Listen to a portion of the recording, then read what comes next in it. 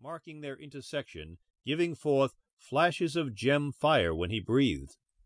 He wore at his belt not the standard stun gun of a spaceman, but a weapon which resembled the more deadly patrol blaster, as well as a long knife, housed in a jeweled and fringed sheath.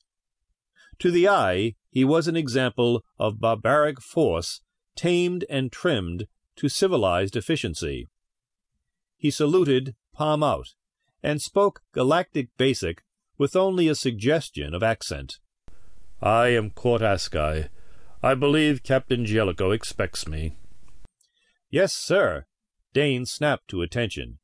So this was the chief ranger from fabulous Katka, Exco's sister planet. The other ascended the cat ladder easily, missing no detail of the ship's interior as he passed. His expression was still one of polite interest as his guide rapped on the panel door of Jellicoe's cabin, and a horrible screech from Queeks, the captain's pet Hubat, drowned out any immediate answer. Then followed that automatic thump on the floor of the blue-feathered crab-parrot toad's cage, announcing that its master was in residence.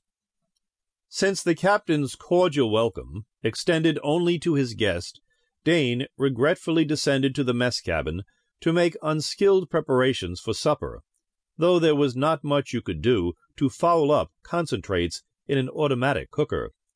"Company?" Tau sat beyond the cooking unit, nursing a mug of Terran coffee.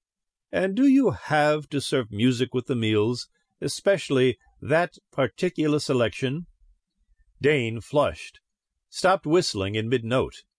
Terra Bound was old and pretty well worn out. He didn't know why he always unconsciously sounded off with that. "A chief ranger from Kotka just came on board," he reported, carefully offhand, as he busied himself reading labels. He knew better than to serve fish or any of its derivatives in disguise again. "Kotka?" Tau sat up straighter. "Now there's a planet worth visiting." "Not on a free trader's pay," commented Dane. "You can always hope to make a big strike, boy, but what I wouldn't give to lift ship for there."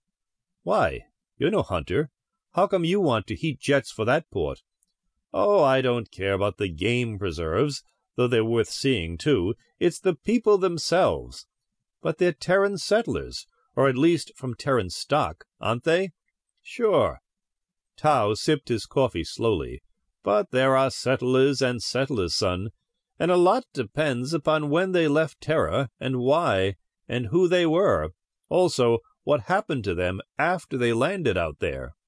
"And Kotkins are really special?"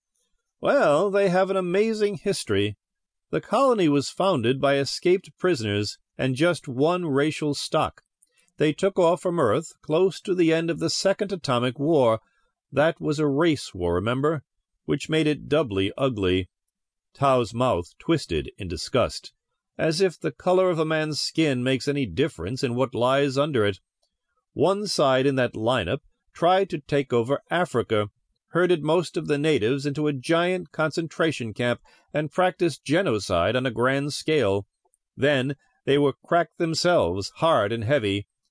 During the confusion, some survivors in the camp staged a revolt, helped by the enemy. They captured an experimental station hidden in the center of the camp and made a break into space in 2 ships which had been built there.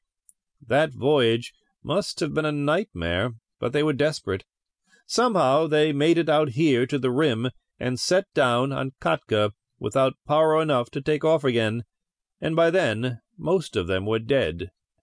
But we humans, no matter what our race or a tough breed, the refugees discovered that climactically their new world was not too different from Africa, a lucky chance which might happen only twice in 1,000 times.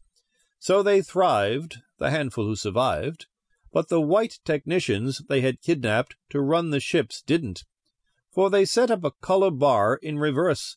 The lighter your skin, the lower you were in the social scale. By that kind of selective breeding, the present Kotkans are very dark indeed. They reverted to the primitive for survival. Then, about 200 years ago, long before the first survey scout discovered them,